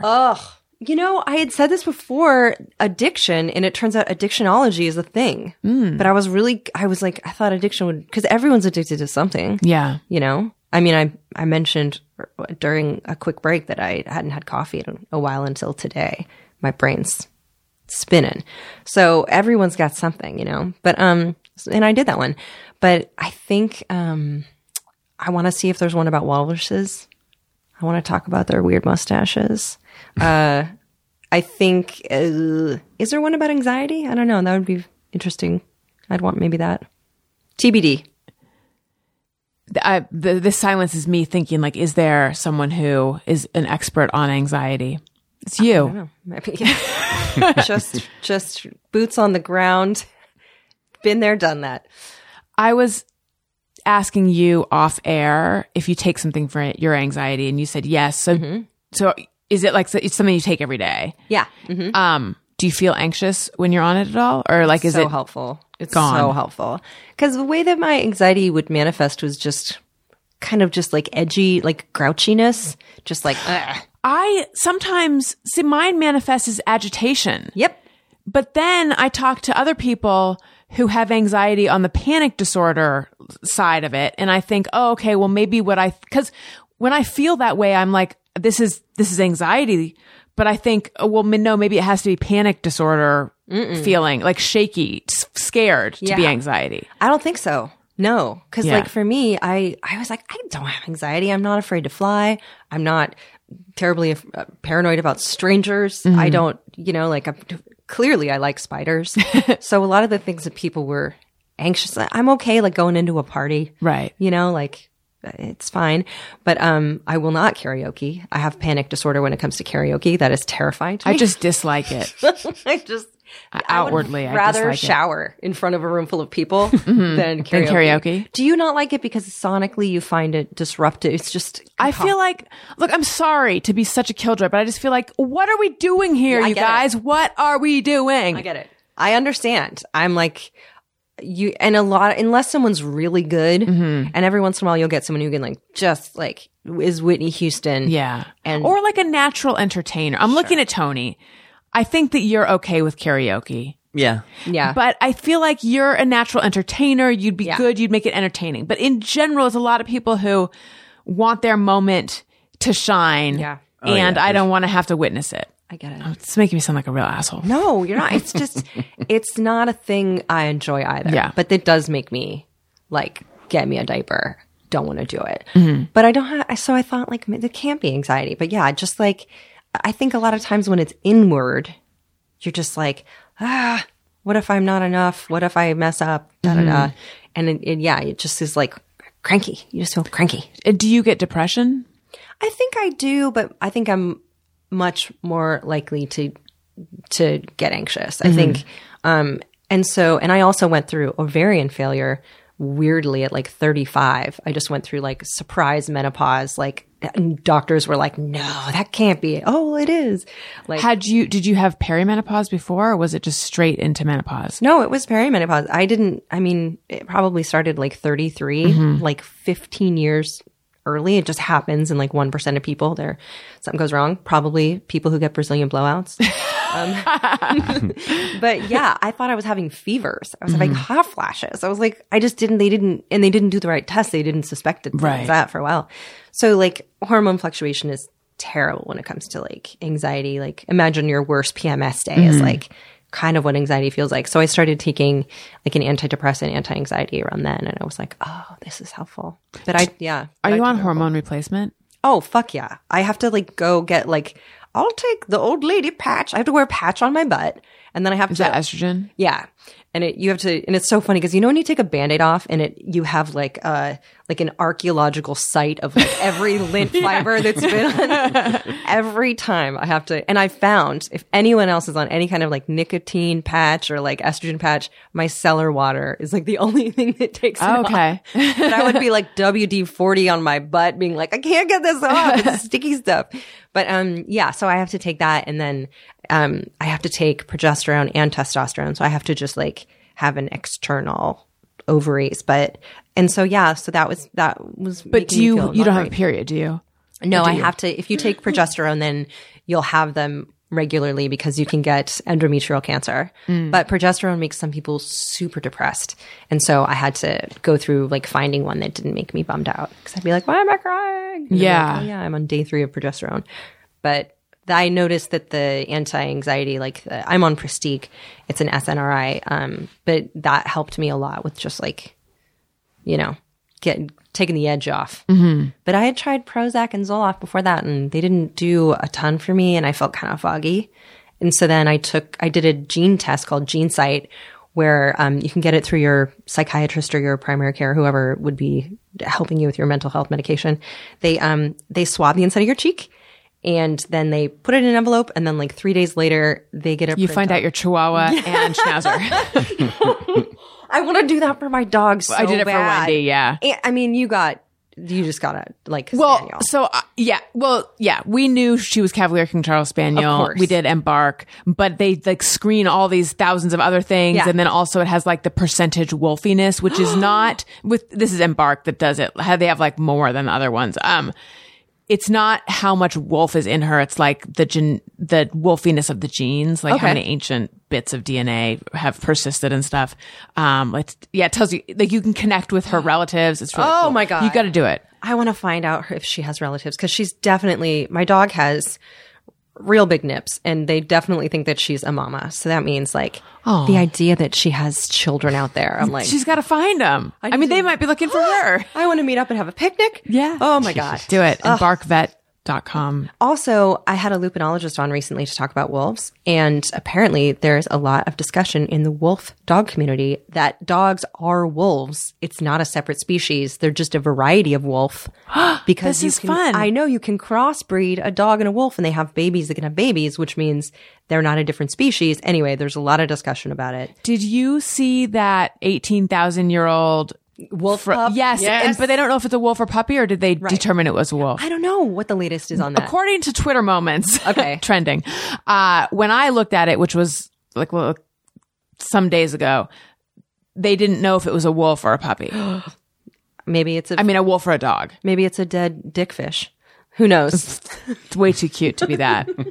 But anyway, So ovarian failure. Do they know what caused it at all? Is it fluke, or is it genetic, or is it fluke. They don't really know. I mean, you could go down so many rabbit holes being like, why? right? But it made the decision to have children easy for me. It was like, because right before then I was like, I gotta lock this down. And I think part of the reason why my boyfriend and I would split up a lot is because we have this age gap. And so I was like, I need to find someone who's like ready to be a dad. Time's ticking. It's going to get more and more expensive the longer I wait, but you want to like make sure that you have enough financial assets and a house. And if you had a kid, you would not like abandon it in your car, and you'd be good enough at it. So, and so then I realized that when they were like, oh, it'd be so expensive for you to have kids, I was like, okay, I'm good. Would it have been possible? I could They could excavate some eggs? no, like they couldn't. Okay. This is numerical, so it might be boring, but do you remember your FSH? They tested it all the time, but I don't quite remember. It stands for follicle stimulating hormone. Yeah. And it should be between like 2 and 8, right? And that means that's like how hard your body's pressing on the Right. gas. And so it should be low. That means that your ovaries are doing their own thing, and you don't need to be like crack the whip, right? Oh, yeah. See, for some reason in my mind, mine was like, I'm thinking of like 10 or 12 maybe. That was on the high end, yeah. Yeah. But I had to do all sorts of interventions. Like I did IVF, so it Yeah. would make sense that mine was on the high end. Right. I know that, oh wait, maybe I think I had one cycle that was canceled because my FSH was crazy high, and I feel like it was like 38 or something. yeah. I don't know. They, if it's over 10, a lot of times an IVF clinic will be like, Yeah. we don't want to take your money. Right. Well, so I was a poor responder. Okay. Which means that despite the full drugs, I'm still only producing a few eggs a time. So I did like a bunch of, they call it like min stim. I did a bunch of cycles of that to get the embryos. Anyway, Right. back to you and the math. Oh, my FSH at 10, they would have been like, we're not going to try to get your eggs. Yeah. 12, they might be like, Lee, you don't have a lot to get. Mine was 135. Wow. And it was like literally off the charts. Like I remember the chart stopped at like 116, and they're like, wow, this is so whatever was going on. It was Yeah. just like, so, Did you have the normal number of eggs though? no, they were Okay. like, you have, you have a raisin and an old set of car keys in your uterus. We found a boot and a stick. Yeah. They're like, we're not getting shit from this. And so they're like, we see you as an aunt. But I could do I could always adopt or do like a donor egg and Right. stuff. But there was probably, and sometimes people have like what they love to call on Facebook groups, like miracle babies, where they're like, yeah. I was just, who knew? I just kicked out an egg, didn't happen to get knocked up. But yeah, once I was like, okay, I'm good. Like, Was that a shadow loss? yeah, I think it was. That was a tough year too, because I had a ton of friends getting married. And like 7 of my girlfriends got married that year. 7. I was constantly at weddings. I was single. And a lot of times at weddings, unless you have a boyfriend that they know, you don't get a +1. So I was going to like a lot of weddings alone, or I'd be like a table full of couples and then me and then an empty seat. And then I'm like, I could have brought a girlfriend or something. So yeah, there was a lot of people just affirming their love for each other when I was like, I have a vacuum cleaner bag of dust in my crotch right now and no one wants me. So it was, yeah, that was a really, really tough year. And so, that took some working through, but I, it made me okay with throwing myself more into my job and more into my career and being like, okay, well, what I'm leaving behind on earth is maybe what I'm making, which is fine. But yeah, it's tough to date, to just, people sometimes will ask you like on the second date, like, so do you think you want kids? And you're like, about that, and Dory, our friend Dory, was going through IVF, and it was, like cycle after cycle and, expensive. And then I have friends who are adopting, and that's like a 4-year process. And so I was like, I'm just going to get a massage chair and a dog. It's been fine. But Yeah. If you're publicly going through IVF, there are people who will say, what about just adopting? What Yeah. about adopting? And to them, it's wonderful. Do what works for you, but adopting is not easy either. Yeah. And it's not cheap either. Yeah. And so, maybe I'll foster down the line, maybe I'll do other things. I don't know. But yeah, it was definitely a tough year. When was that? That was in 2015, 2016. And so then some things were changing work-wise with me too. And so I just I didn't want to be like a burden and bum anyone out. So I was just doing a lot of like the back of the wedding, just be like, oh, this is good. Like a lot of bridesmaiding. But it's there. My dad, my dad's sick, my mom's sick. I know people who are our age who have had, incurable diseases. So I'm like, okay, like my ovaries were like fucked off a little early. Like I'm going to live, like that's fine, So it's just those kinds of things where I feel like this is, in terms of things I could get as a woman in my 30s, like I'll deal with it, Right. I'll put a patch on my butt and use my cellar water on it. Like it's fine, But yeah, so I've gotten used to it. But yeah, a lot of people have it and no one really talks about it. So anyone who's had early ovarian failure, Reach out. come at me. I hear you. I'm with you. And again, my cellar water, man. Even olive oil wouldn't get that shit off. Yeah. I've heard of micellar, that's how you say it, water being like such a amazing thing. And then I think I bought a little one and used it to remove makeup and was like, nah, but gotta maybe for adhesive. You got to shake it. Did you know that? No. I didn't know that either. No one, the bottle doesn't say it, But it is like it's in 2 levels, Yeah. right? you got to shake it like salad dressing. Okay. I had a bottle too, and I was like, my cellar water is a fraud. Yeah. And I never bought it again. And then I watched a video about how micellar molecules work and about how you have to shake it. And I was like, I'll give it another try. And then I was like, holy shit. Do you use it to take your makeup off? Yeah. And even on a makeup free face, I'll use it and I'll find traces of like rust, of coal dust, things where I'm like, when was this on my face? It's so, and then if you have, you'll go up to Dequans on the Snappies and be like, do this on your face and see what comes off. Oh, I can't wait. It's exciting. Maybe I need to get more of it and try it because I've been very disappointed with my makeup removal. It's been a busy week, so I've had to wear makeup more often than I normally do. So I've had to be taking my makeup off every night, and Yeah. it's very irritating.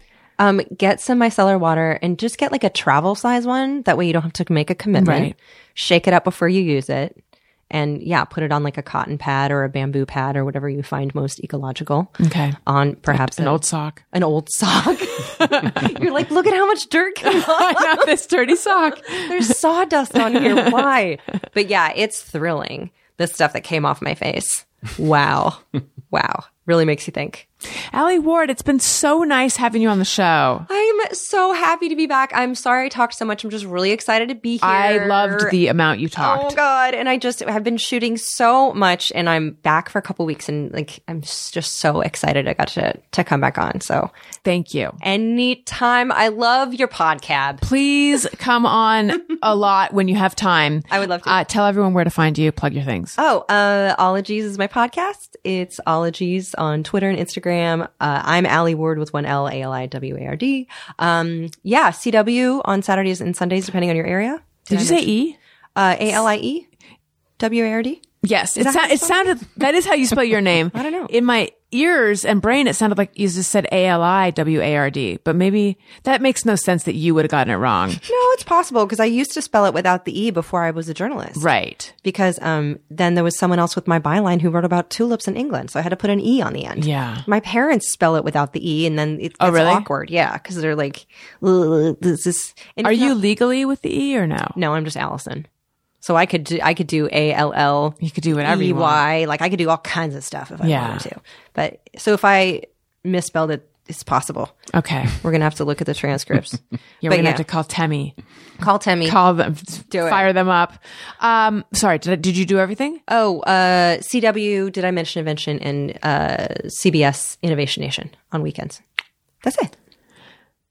Follow me on Twitter and Instagram at Allison Rosen. Come to my Sketchfest show. My old band is reuniting to be the musical guest, the Angoras, and then there will be other special guests as well.